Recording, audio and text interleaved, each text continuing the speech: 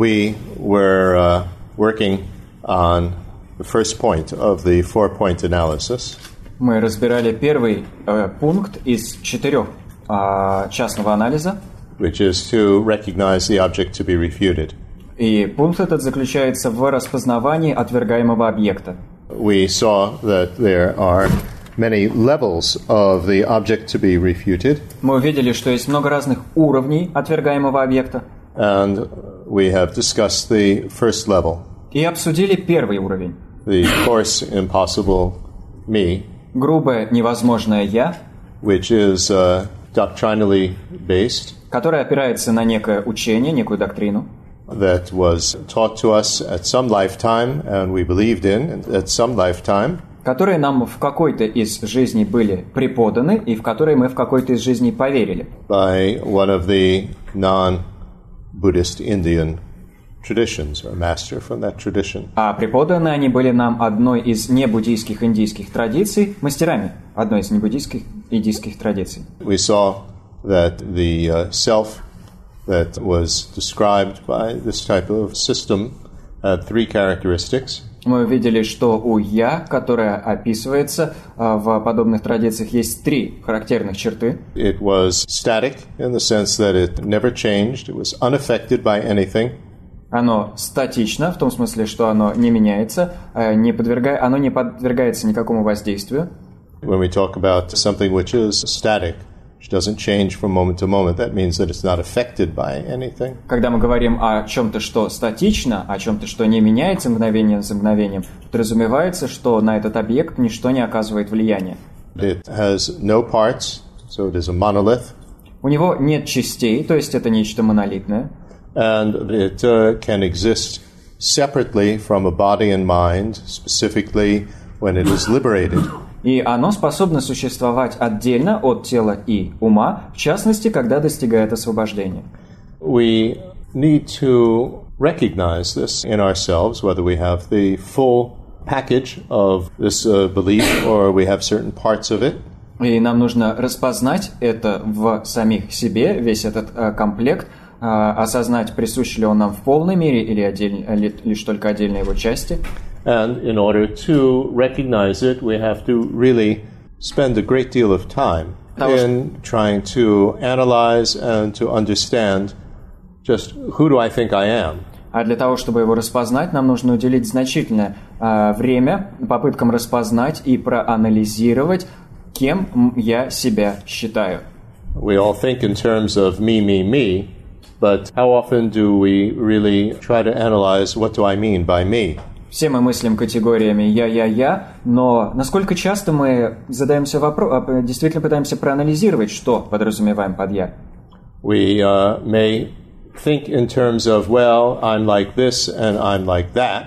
I am fat, or I am intelligent, or I'm stupid. Мы можем думать в категориях того, каков я толстый, я умный, я глупый и так далее, что бы то ни было. I'm a man, I'm a woman, I'm Russian, I'm American. Я мужчина, я женщина, я россиянин, я американец. But then we have to analyze, really, what are we talking about? Is there a me and man, or intelligent, or stupid? I mean, what am I calling me? Но нам нужно проанализировать, есть ли некое «я» и что мы называем этим «я», мужчиной, умным, глупым и так далее. Is that who I am now? So then we're identifying the me with a man or a woman. That's the aggregate of form, isn't it? Есть ли некое «я», и я тогда отождествляю себя с ним, говоря, что я мужчина или женщина, а это совокупность формы, правда? Are we identifying me with I am a man, I am Russian, or I'm American, and I am good-looking, or I am fat, or I am intelligent? Отождествляем мы себя с тем, что я мужчина, я россиянин или я американец, я хорошо выгляжу, или я толстый, или я умный и так далее. If I'm identifying me with all of these, well, is that the same me? Are there parts? Is there part of me that is a man, part of me that is intelligent, part of me that is a certain age, what actually am I thinking of when I'm thinking of me? Если я отождествляю себя с этим, то одно ли то же это я, или там есть какие-то части. Часть меня это мужчина, часть меня умный, часть меня такого-то возраста. Что я на самом деле подразумеваю, когда думаю о я? Let alone when we think, I have to find myself. Не говоря уже о ситуациях, в которых мы думаем, мне нужно себя отыскать. I have to figure out who I really am. In terms of what do I like and what do I dislike? Well, then what's the relationship between me and what I like and what I dislike? Or what I'm good at and what I'm not good at? Мне нужно разобраться с тем, кем я на самом деле являюсь. Нужно понять, что мне нравится и что мне не нравится. Но встает вопрос, как я связана с тем, что мне нравится и что мне не нравится, или с тем, что мне удается хорошо или плохо. Who is that me that I'm thinking of, that I'm trying to figure out what it likes or what it dislikes? And does it exist separately from these things? And now it's choosing on a menu? Or how does that exist? So you have to really go quite deeply and try to figure out just what is our concept of me? Что это за я, в котором я пытаюсь разобраться, чтобы определить, что ему нравится, а что ему не нравится, и неужели оно там сидит и выбирает пункты в неком меню? Как это вообще все работает? Что я думаю, о чем я думаю, когда говорю о концепции я? And then try to understand how my anger and my attachment, for example, arise based on this conception of who I am. И затем нужно понять, что мой гнев или моя привязанность возникают на основе этой концепции о том, кем я являюсь. These are the things that are so important to think about, to try to figure out as part of this first step of the four-part analysis. What is the object to be refuted? Это вещи, о которых нужно поразмыслить, в которых нужно разобраться в рамках этого первого пункта четырехчастного анализа. Что это за «я», которое отвергается? And not just have this be a very superficial practice, but really go in depth. И не относиться к этому как к какой-то поверхностной практике, а по-настоящему идти вглубь. Not just say, well, these are some theories of some Indians that are totally irrelevant, so let's go on to the really good stuff. Не просто говорить, ну это какие-то теории каких-то индийцев, они вообще здесь неприменимы, поэтому давайте-ка уже перейдем к тому, что стоящее. And especially when we read, if we do read, refutations of these positions, and they are made to look ridiculous as positions, then our arrogant attitude toward it is that, well, they're all stupid, people who thought that. И далее, если мы вообще читаем, тексты, в которых отвергаются эти позиции, там они доводятся до смехотворных вещей. И мы тогда в своем высокомерии можем подумать, люди, которые в это верили, они просто все дураки были. My teacher, Serkan Rinpoche, pointed this out very strongly. He said, don't be so arrogant into thinking that these people who believed like that were stupid. Но мой учитель, Серкон Ринпоче, подчеркивал, не впадайте в высокомерие, думая, что люди, которые в это верили, были глупы. These are very, very intelligent, well thought out positions, and you have to try to understand them. Это чрезвычайно разумные, продуманные позиции, и вам нужно постараться их понять. And they were all presented and evolved as a way to help people, basically, to overcome their problems. The point was that Buddha saw that they didn't go deeply enough. Все они развивались и представлялись как способ помочь людям справиться с проблемами. Суть здесь просто в том, что Будда увидел, что эти позиции не заходят достаточно глубоко.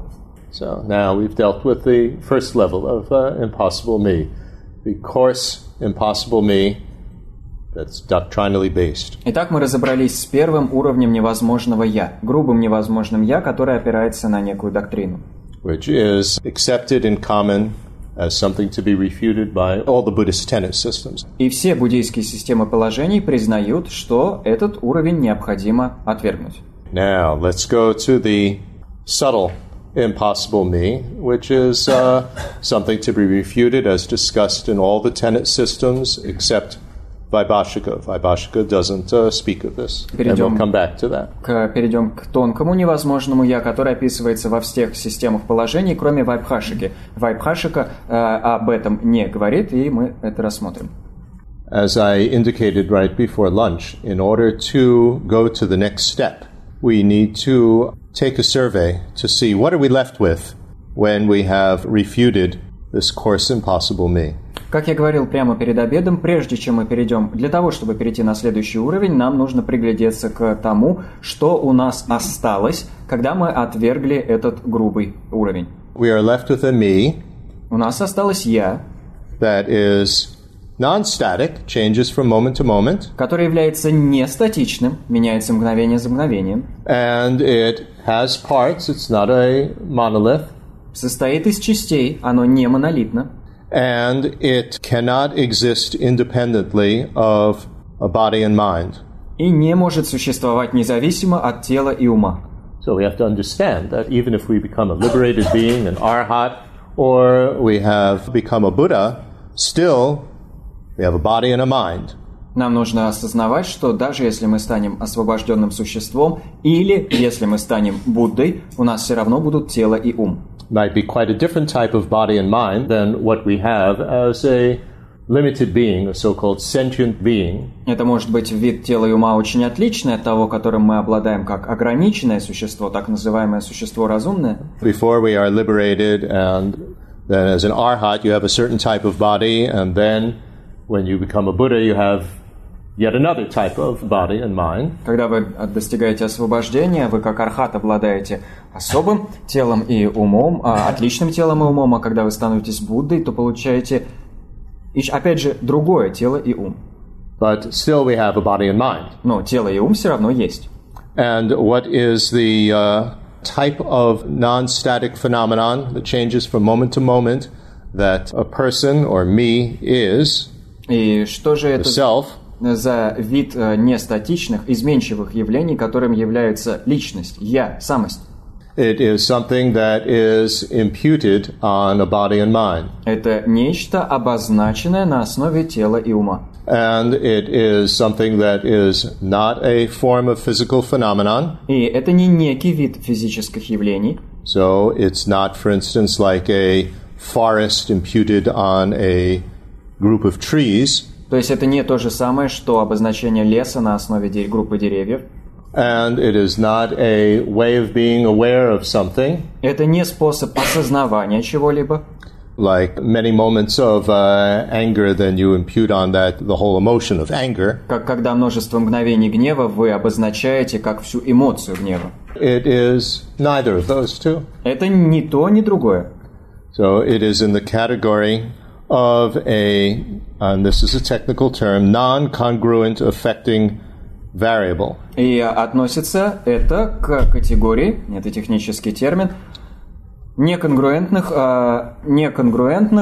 влияющих, оказывающих влияние переменных. Now this is something that we have to understand. Это нечто, что нам нужно понять. Not so simple. Не так-то просто. There are two levels of understanding imputation. Есть два уровня понимания обозначения. We can speak in terms of the Prasangika, or let's say Madhyamaka point of view in general, in which everything is imputedly existent. Мы можем говорить об уровне понимания прасангики или мадхьямаки, в которой все существует как обозначение.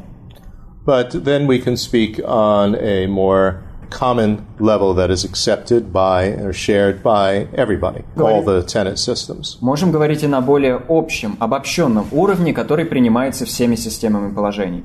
And in terms of that common assertion, that shared assertion, then there are two types of phenomena that are imputed. И с точки зрения этой общей позиции есть два вида явлений, которые существуют как обозначение. Some are non-static, change from moment to moment, and some are static, that don't change, not affected by anything. Некоторые не статичны, меняются мгновение за мгновением, некоторые статичны и не подвергаются никакому воздействию. Those that are non-static, examples of that would be things like time, motion. Примерами нестатичных явлений будут время, движение, The conventional me. обусловленное «я». Examples of things that are static and imputed would be categories. Примеры статичных и обозначенных явлений – это категории. The category of dog. Категория собаки. Category of anger. Категория гнева. These are static. They don't do anything. It's a category. Это статичное явление, они ничего не делают. Это категория. That's imputed on individual members of a set, basically. Которая объярлычивается на основе отдельных представителей какой-то группы, какого-то набора. And voidness and space also belong to this type of phenomenon. Пустотность и пространство также относятся к этой категории явлений. Because these are basically facts about something that don't change. Потому что это, по сути, факты о чем-то, которые не меняются. No such thing as impossible ways of existing. It's what voidness is talking about, a total absence of that. That's just a fact. It doesn't change. Полное отсутствие невозможных способов существования. То, о чем говорит пустотность. Это попросту факт. Он не меняется. So now, when we talk about the self, we're talking about one of these imputedly existent phenomenon that changes from moment to moment to moment. Когда мы говорим о «я», мы говорим об одном из меняющихся обозначенных явлений, которое меняется мгновение за мгновением. And can be validly known. Оно может быть достоверно познано. And it is imputed on a basis. И обозначается на основе чего-то. Let's give an easier to understand example. Приведем пример более простой для понимания. Motion. Движение. What is motion? Что такое движение? Well, you have an object which is here, and then the next moment is here, and then the next moment it's here, and here, and here, and here. Есть объект, который в первое мгновение находится здесь, в следующее мгновение он уже здесь, здесь, здесь, здесь и здесь. And what do we impute on that? We impute motion, that it's moved. Что мы как мы это объярлычиваем? Как движение. Объект двигался. In one moment you don't see motion, do you? В одно мгновение мы движение не видим, правда? You need more than one moment in order to see motion. Чтобы увидеть движение, нужно больше одного мгновения. But only one moment happens at a time, does it? Но движение происходит лишь мгновение за мгновением.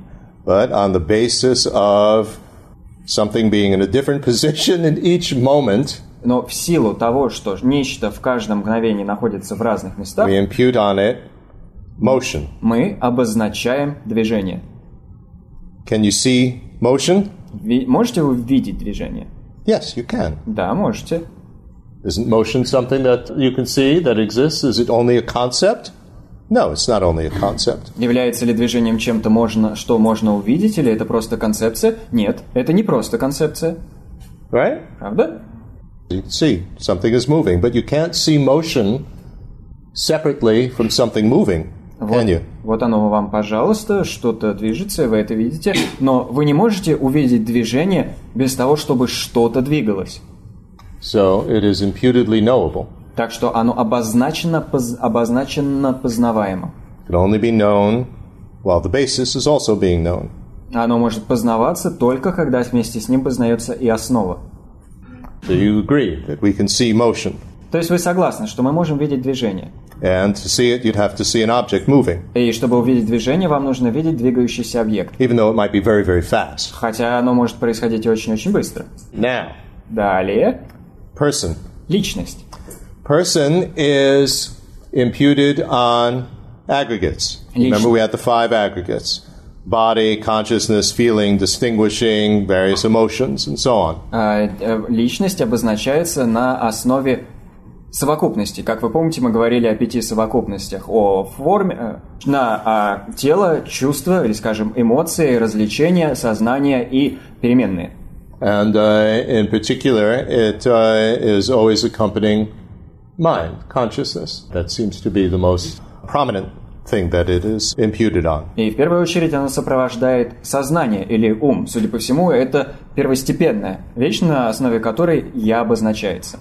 Now, there are various characteristics of the self. У «я» есть разные характерные черты у личности. And it is a non-congruent affecting variable, which means that it's not congruent with the consciousness. И это неконгруентное или несоответствующее, оказывающее влияние переменное, в том смысле, что оно не соответствует сознанию. It doesn't share 5 things in common. The self and consciousness, primary consciousness. It shares some things in common, but not 5 things in common. Я и сознание у первичного сознания, базового сознания, несоответствие по 5 пунктам. У них есть определенные общие черты, но по 5 пунктам пересечения нет. Mental factors, which are ways of being aware of something, do share 5 things in common with consciousness. Self doesn't. У умственных факторов, а это разные аспекты умственной активности, есть 5 общих черт с основополагающим сознанием. А у «я» этих 5 общих черт нет. When I see something, когда я что-то вижу, and I have concentration on it, и сосредотачиваюсь на нем, and perhaps desire for it, возможно, испытываю по отношению к объекту желания, like the piece of cake outside, как к тому куску пирога снаружи, then consciousness is just aware of it as a sight. Сознание просто осознает, что это зрительный объект. And the concentration and the desire, а сосредоточение и желание, all of them are sharing the same focal object. Все они, у всех них общий объект фокуса. All of them are arising dependent on the visual sensors, the photosensitive cells of the eyes. Все они возникают на основе визуальных сенсоров, фоточувствительных клеток в глазу. All of them, like a way of being aware of something, give rise to the same mental hologram. Все они, с точки зрения способа постижения объекта, порождают единую умственную голограмму. That's how we perceive things. There's light and the photons fire with the neurons, and then there's electrical and chemical stuff going on, transmission, and then there's the production of a mental hologram. That is what we actually see, what we experience subjectively. Именно так мы и познаем. Есть свет, фотоны, прошу прощения, взаимодействуют с нейронами, происходит некий процесс передачи, и в итоге у нас возникает умственная голограмма. Именно так мы субъективно все и переживаем. So they're all together giving rise to this mental hologram, the same mental hologram. То есть все они вместе порождают одну и ту же умственную голограмму. They are occurring simultaneously. Все они происходят одновременно. And they have the same slant, which means that if, for instance, the desire is something which is a disturbing emotion and destructive, the whole thing is disturbing. И у них одинаковый уклон, в том смысле, что если желание – это деструктивная, разрушительная эмоция, то весь этот процесс вместе будет разрушительным. Now, the self «я» doesn't share all these 5 things in common. Не разделяет эти 5 общих пунктов with the consciousness in each moment. С сознанием ежемоментно. Although it can be imputed on the consciousness in each moment. Хотя «я» и может обозначаться на основе сознания в каждом мгновении. The self takes objects. It knows things. «Я» захватывает объекты, оно познает вещи. Remember, we had in the discussion of Indian philosophy, is the self some sort of passive consciousness that uses a brain or uses a mind, or is it something that has no ability to know anything by itself and then uses a brain and a mind? What is the relationship? Because conventionally you say, I know something, I see something. Как вы помните, когда мы обсуждали индийские философии, мы говорили о том, является ли я пассивным сознанием, которое использует ум и мозг, или оно вообще лишено сознания и использует для постижения ум и мозг. И задавались вопросом о том, каковы вообще взаимоотношения в этом вопросе, потому что мы на обусловленном уровне говорим «я что-то знаю», я что-то познаю, я что-то вижу». So, the self does take objects and can know things. «Я» ухватывает объекты и способна познавать вещи. But it doesn't give rise to a mental hologram. Only a way of being aware of something gives rise to a mental hologram. It's not the same. Оно не порождает умственных голограмм. Только определенный способ осознавания порождает умственные голограммы. И это не одно и то же. And it doesn't always know what is going on. И оно не всегда знает, что именно происходит. We have something called subliminal awareness. Subliminal, underground. У нас есть так называемое подлежащее, прилежащее осознавание. Like, for instance, when you are sleeping, как, например, когда вы спите, then the sound of the clock звук часов is appearing to your ear consciousness. Предстает перед вашим слуховым сознанием. Otherwise, you'd never be able to hear the alarm clock in the morning. В противном случае вы бы никогда не смогли утром услышать будильник. So it is appearing to the ear consciousness, but not to the self. То есть звук предстает перед слуховым сознанием, но не перед «я». If you think of it graphically, the sound waves are coming in, they're hitting the sound-sensitive cells of the ear, so the ear, in a sense, is hearing it, but I don't hear it. То есть, если представить это себе графически, есть звуковые волны, они попадают в ухо, и ухо их слышит, но я их не слышу. That's subliminal awareness. Это прилежащее осознавание.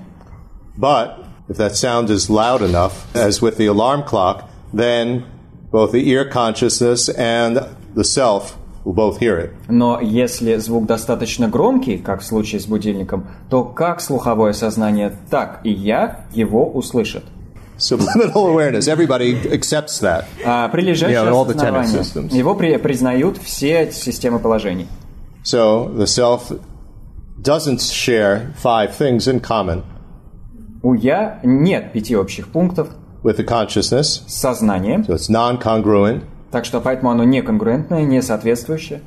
and it's not a way of knowing, and it's not a form of physical phenomenon. Это не способ познания, и это не категория физических явлений. This is commonly accepted by everybody. Those are the characteristics of the self.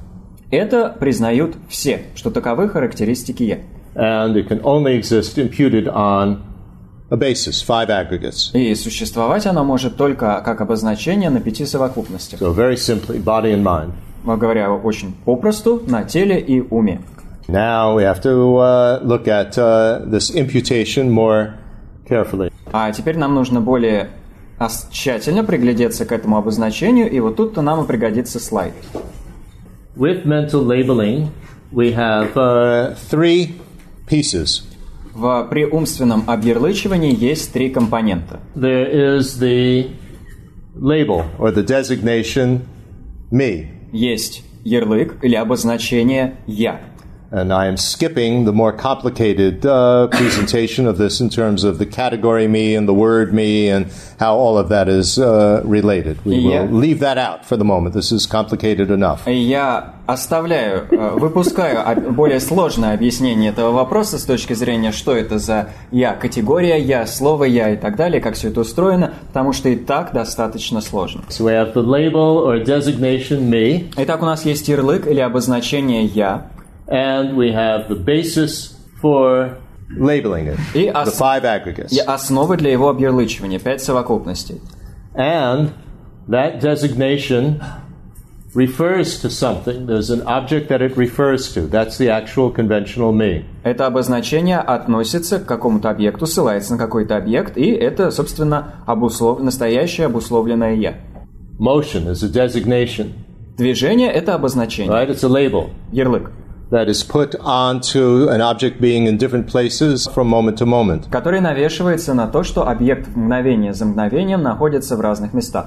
But motion itself, that's a word, that's a designation. Но само по себе движение – это слово, это обозначение. It refers to something. А оно на что-то ссылается. So what does it refer to? It refers to motion. На что оно ссылается? На движение.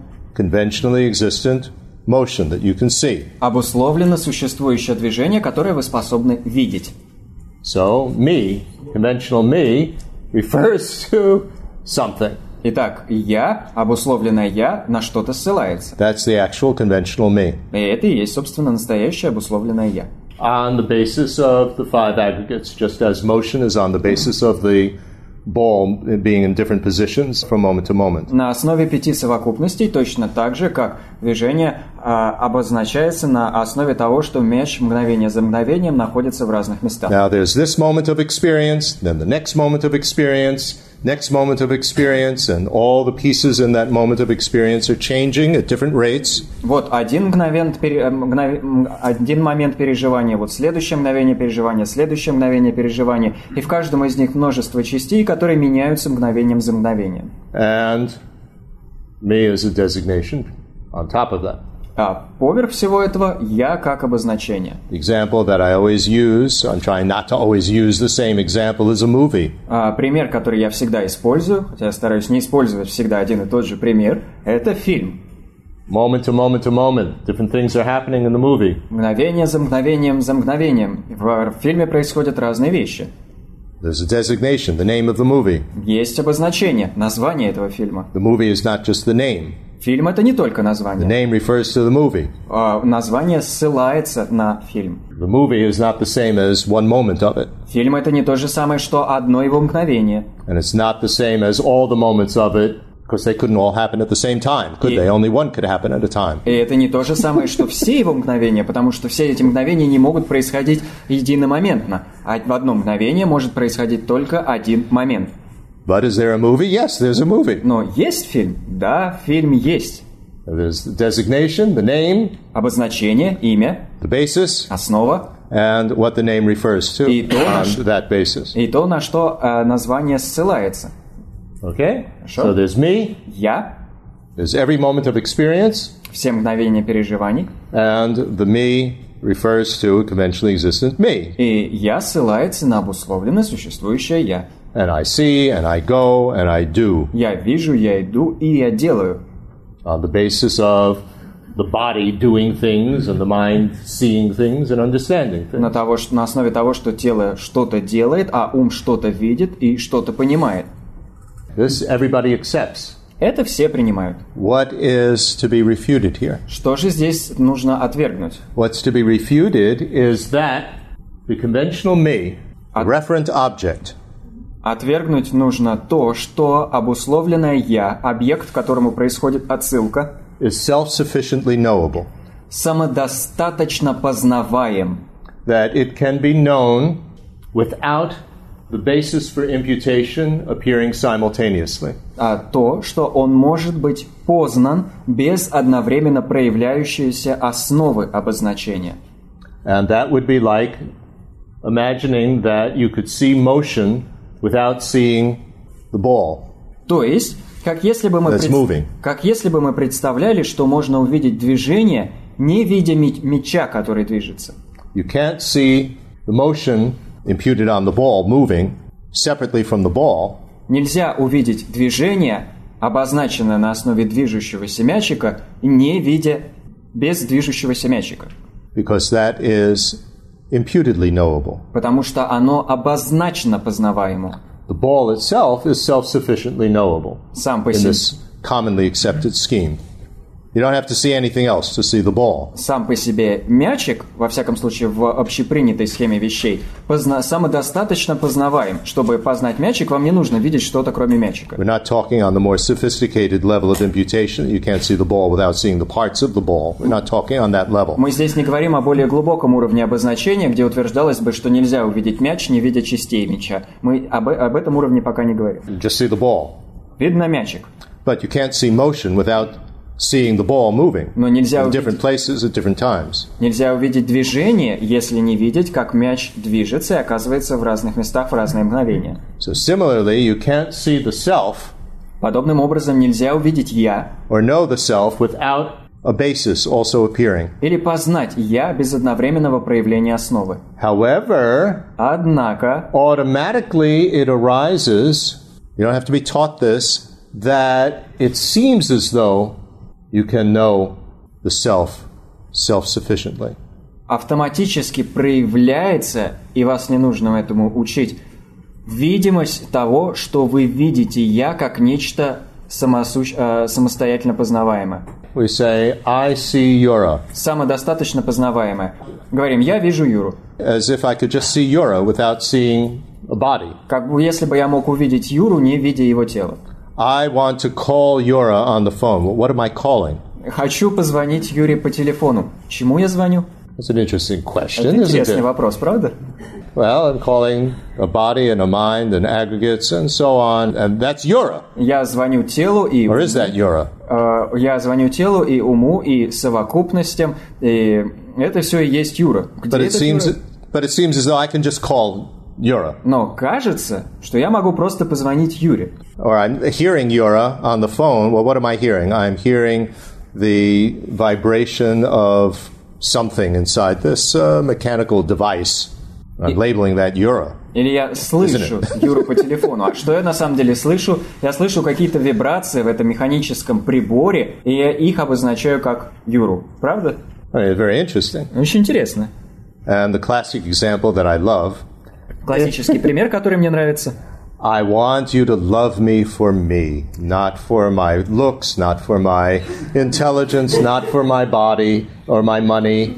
I want you to love me just for me. Я хочу, чтобы вы любили меня за меня, не за мою внешность, не за мой интеллект, не за мои деньги, а за меня таким, какой я есть. As if the me could be loved separately from some basis of imputation. Как если бы я можно было любить в отрыве от некой основы для обозначения. And on the basis of thinking that that's how we exist, then we have automatically arising disturbing emotions.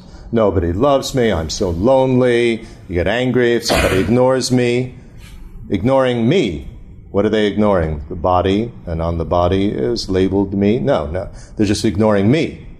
We think that it's like that they are ignoring me as if they could ignore me separately from a basis of me. They're ignoring my body? Well, I don't think that. I mean, they're ignoring what? My emotions, my personality? What are they ignoring? They're just ignoring me. And they don't love me. На основе убежденности, веры в подобное существование «я» у нас возникают всевозможные беспокоящие эмоции, как когда мы думаем, что мы одиноки или нас все игнорируют. А можно задаться вопросом, а что именно они игнорируют? Они игнорируют меня, но мы же не говорим, что они игнорируют мое тело или мои эмоции или мою личность. Что они игнорируют? Они игнорируют меня, мое «я». So that's a whole different level of disturbing emotions. These automatically arising disturbing emotions from that spectrum of disturbing emotions that are doctrinally based. То есть это, в отличие от целого спектра эмоций, которые проистекают из некой доктрины, некого учения, иной спектр беспокоящих эмоций, которые возникают автоматически. Doctrinally based. I am eternally young. I look in the mirror. That's not me. It's an old person. Or you look at the scale and it gives a number and you say, that's not me. I can't possibly weigh that much. As if there's this static me that's doctrinally based. Доктринально, it's a different set of disturbing emotions. Доктринально обусловленная беспокоящая эмоция – это когда мы думаем, что мы вечно молодые, смотрим в зеркало и думаем, это не я отражаюсь. Или когда мы встаем на весы и говорим, я не могу столько весить, как если бы было некое независимо существующее я. Это доктринально обусловленная беспокоящая эмоция. So we have doctrinally based unawareness and doctrinally based disturbing emotions, and we have the automatically arising ones. Так что у нас есть беспокоящие эмоции, опирающиеся на некую доктрину, и автоматически возникающие беспокоящие эмоции. And the doctrinally based ones are coming from imagining that we exist as this coarse, impossible me. В доктринально обусловленные вращающие эмоции проявляются, беспокоящие эмоции проявляются, потому что у нас есть некая воображаемая идея о том, что мы существуем как это грубое «я». And the automatically arising ones arise from believing that we exist as this more subtle, impossible me, the self-sufficiently knowable one. А автоматически проявляющиеся эмоции, беспокоящие эмоции проявляются на основе веры в более тонкое, самостоятельно познаваемое, самосуще познаваемое «я». This automatically arises. Everybody asserts that it automatically arises, except the Vaibhashika system. И возникает это автоматически. Все признают, что это нечто возникающее автоматически, все, кроме Вайбхашики. Prasangika comes along and says that actually you could have this misconception about the self doctrinally based, if you learned and accepted the Vaibhashika view. И тут приходит Прасангика и говорит, что можно, что это представление о самосуще познаваемом «я» может быть и доктринально обусловленным, если вы изучали Вайбхашику и поверили в нее. You could have this idea of a self-sufficiently knowable me, either doctrinally based or automatically arising. Эта идея о самосуще познаваемом «я» у вас может быть либо доктринально обусловленной, либо автоматически возникающей. So to understand this, you have to know the Vaibhashika explanation of cognition. А чтобы это понять, вам нужно понять объяснение вайбхашики относительно познания. So another piece of the puzzle that we need to have studied and understood. Это еще один кусочек пазла, который нам нужно было изучить и понять. How does cognition work? Cognition is the most general word for being aware of something. Как происходит познание? Познание – это наиболее общий термин для осознавания чего-то. Everybody, except the Vaibhashikas, say that cognition works indirectly. Все, кроме представителей вайбхашики, утверждают, что познание происходит, я использую здесь этот термин, косвенно. This is a technical term. People use this word direct and indirect to cover at least three completely different meanings, and then it all gets confused. Это чисто технический термин. Люди используют понятие напрямую и косвенно для того, чтобы обратиться как минимум трем разным видам смысла, и тогда все это превращается в большую путаницу. So we need to be much more precise in our use of terminology. Так что нам нужно дойти до гораздо большей точности в использовании терминологии. Everybody else, except Vaibhashika, says that cognition works through mental holograms. Все, кроме представителей вайбхашики, утверждают, что познание происходит через посредство умственных голограмм. In fact, that is part of the definition of mind. На самом деле More general definition. такова часть более обобщенного определения того, что такое ум. To know something is to give rise to a mental hologram of something. Познавать что-то значит порождать умственные голограммы чего-то. So, moment one, there is contacting awareness. Мгновение первое проявляется вступающее в контакт осознавания. I mean, if we think in terms of the scientific position, photons reach the eyes, the photosensitive cells of the eyes, and there's a slight time lapse, isn't there, with the firing of the neurons and the chemicals and so on, and then that is somehow translated into a mental hologram, which is what we see, although you can't actually find the mental hologram inside your head. Можем обратиться к научному представлению об этом, где говорится о том, что фотоны попадают в наш глаз, фоточувствительные клетки нашего глаза, и есть небольшой временной разрыв, прежде чем нейроны активизируются, начнется передача химических веществ, в силу чего в конечном итоге у нас возникнет голограмма того, что мы видим. We have a mental hologram of the aggregates, a body, for instance, or the sound of a voice, and that mental hologram is actually a composite of that basis with the self imputed on it. Well, can you have a mental hologram of just the self? That's an interesting question. No, you can't. Итак, у нас есть сочетание тела, голоса и тому подобного с обозначением «я». That's very interesting. Can you just think of yourself without thinking me, a mental word that is representing the self, or a mental picture, or a feeling? How can you think of me? Это интересный вопрос. Можете ли вы подумать о «я» без слова «я», которое умственно к чему-то относится, или без некого умственного образа или некого ощущения? Как вы думаете о «я»? It's an interesting question, isn't it? Интересный вопрос, правда? These are the type of things that one investigates. И это How do I think of me? одна из тех вещей, которые мы исследуем. Как я думаю о Of «я», myself. о самом себе.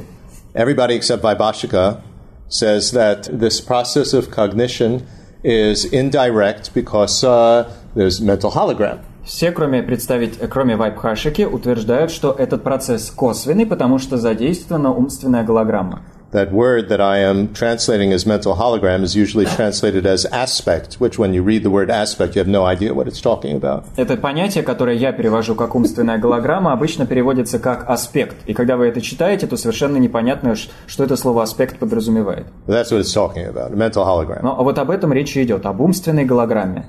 Vaibhashika does not assert mental holograms. Вайбхашика не утверждает существование умственных голограмм. It asserts that cognition works just directly, not through a mental hologram. Она утверждает, что познание происходит напрямую, не через посредство умственных голограмм. You just see the object, it's not represented by a mental hologram. Вы просто видите объект, его не представляет умственная голограмма. Because when I see a person, I don't actually see all five aggregates that the person is imputed on. Потому что когда я вижу личность, вижу человека, я не вижу все 5 совокупностей, на основе которых человек обозначается. Therefore, I can see a person directly, self-sufficiently. И потому я способен видеть личность напрямую, самодостаточно. That's the Vaibhashika position. Такова позиция Вайбхашики.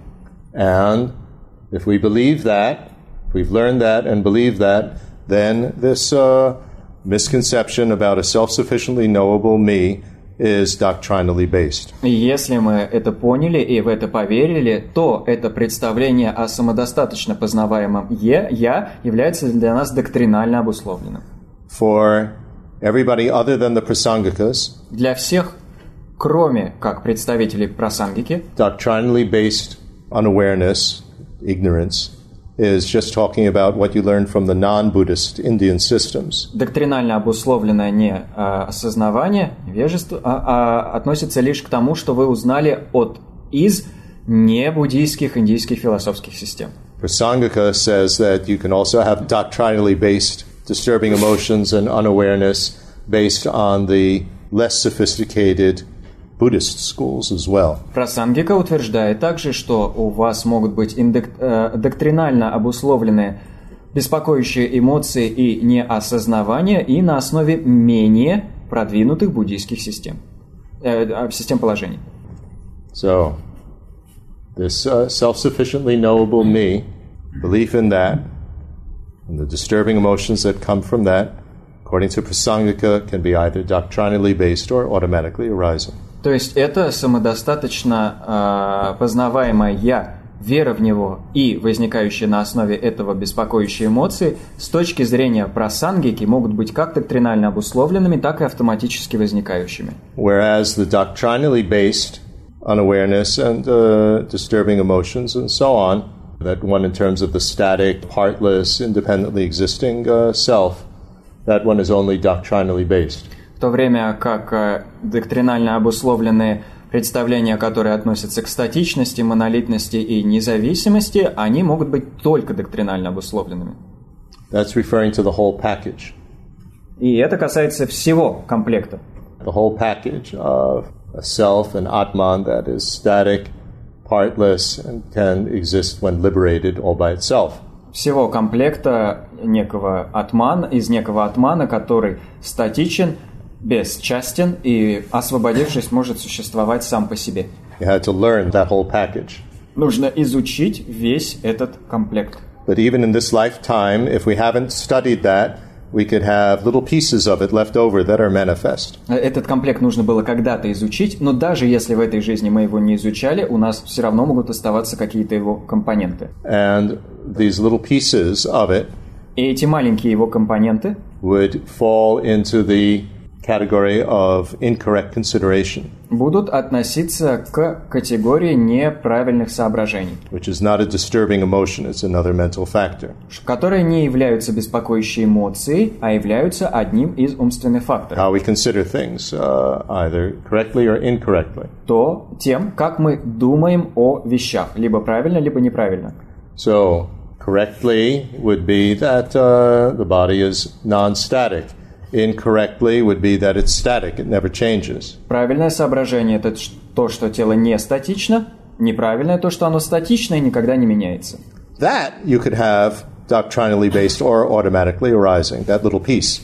Вот этот маленький кусочек может быть как доктринально обусловленным, так и автоматически возникающим. Or the body actually is suffering, old age, sickness, etc., but you incorrectly consider it as happiness, the body beautiful, the body so wonderful, worship the body. Или когда тело на самом деле страдает от старости и болезней и так далее, но вы неправильно считаете, что тело – это счастье, что телу нужно поклоняться. That little piece could be doctrinally based from advertising or whatever, or automatically arise. Этот маленький компонент может быть доктринально обусловленным, скажем, в силу рекламы, или автоматически возникающим. The body is actually tainted, it's impure. What's inside the stomach, what's inside the intestines, what happens when you put food in your mouth and chew it a few times and spit it out. Тело на самом деле загрязнено, оно является нечистым. Нужно подумать о содержимом желудка, кишечника, о том, что происходит, когда мы кладем в рот пищу, пережевываем ее, а потом выплевываем. The body is actually a machine for producing urine and feces. Put food and liquid in, and the body manufactures urine and feces out of it. Тело – это на самом деле машина по производству мочи и испражнений. Забрасываете в него пищу, и оно вам поставляет мочу и испражнения. Incorrectly, we consider it as so clean and wonderful. Но мы не корректно воспринимаем его как невероятно чисто и прекрасно. That could be either doctrinally based or automatically arising. Это может быть доктринально обусловленным или автоматически возникающим. But that whole package of the self, which is static and has parts and can exist independently of a body and mind, that is only doctrinally based. So don't get confused here about this doctrinally based thing and I'm forever young or these other problems that we have. Но весь комплект, в рамках которого мы считаем, что «я» статично, бесчастно и может существовать отдельно от ума, этот комплект весь целиком может быть только доктринально обусловлен. Но, пожалуйста, не путайтесь в этом, когда думаете о таких вещах, как то, что вы всегда молоды. Let's take a moment to just digest this self-sufficiently knowable me. Давайте уделим мгновение тому, чтобы просто переварить эту информацию о самодостаточно познаваемом «я». I want to take time out to get to know myself. Хочу взять отпуск, чтобы познать себя. As if you could know yourself independently of knowing your body or your personality or whatever. I want to know myself. Как если бы можно было познать свое «я» отдельно от своего тела, своей личности, своей внешности и так далее. Просто хочу познать себя. Now I know myself. А вот теперь я познал себя. So it automatically arises. Nobody had to teach you that. Это автоматически проявляется. Никому не приходилось вас этому учить. But that type of me, we understand that it is non-static, it's changing from moment to moment, it has parts, it can't exist separately from a body and a mind. We understand this, but nevertheless, we still think that it could be known by itself. That's this more subtle level. Хотя мы знаем, что это «я» является не статичным, оно меняется мгновение за мгновением, оно состоит из частей и не может существовать отдельно от тела, от ума, мы все равно считаем, что оно самодостаточно познаваемо. This is what I'm trying to emphasize and teach you. И вот это я стараюсь подчеркнуть и этому вас научить. To just think and refute a self-sufficiently knowable me. Просто думать о самодостаточно познаваемом «я» и его отвергать. Trivializes this point. Вот если мы думаем о нем и только его отвергаем, все это сводится к чему-то тривиальному.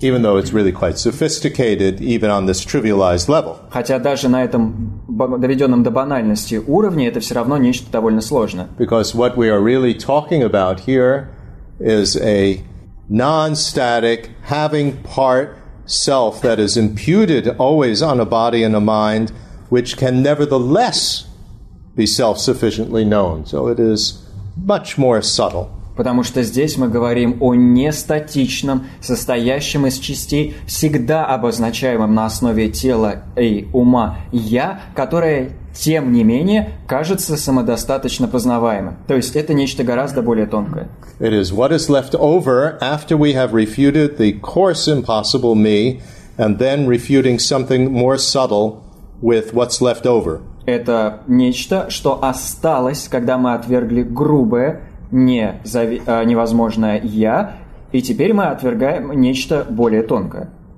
That's the object to be refuted. Вот, а здесь объект отвержения. You don't understand it, you have not done the first point of the four-point analysis of what is the object to be refuted. Если вы этого не понимаете, то вы не выполнили первый пункт четырехчастного анализа – поиск объекта отвержения. Okay, you understand that? Понятно? Maybe take time to identify it.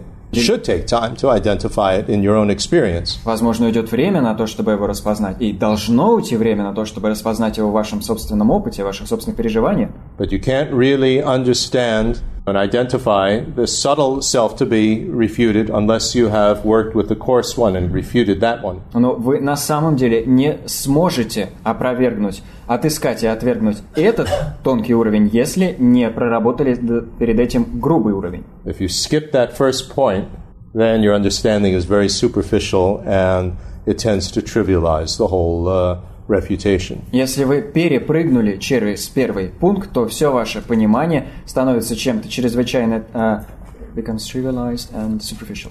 Становится чем-то чрезвычайно тривиальным и поверхностным. So take a moment to digest that, and then we'll have our tea break. Уделим мгновение тому, чтобы это переварить, и устроим чайный перерыв.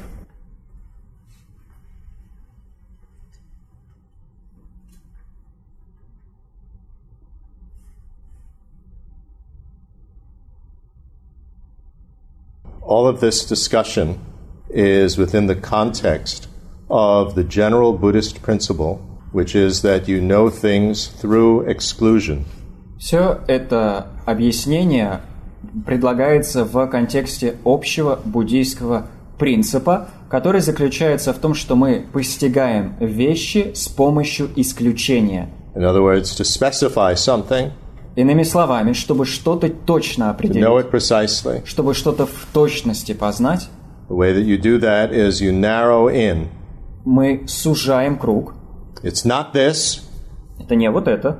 you exclude that, Это мы отбрасываем. you see what's left, Видим, смотрим, что then остается. within that, well, it's not this, Но это и не это из того, что осталось. you exclude that, and it gets more precise, Исключаем. Следующее. Становится еще точнее. and then you exclude something that's wrong in that.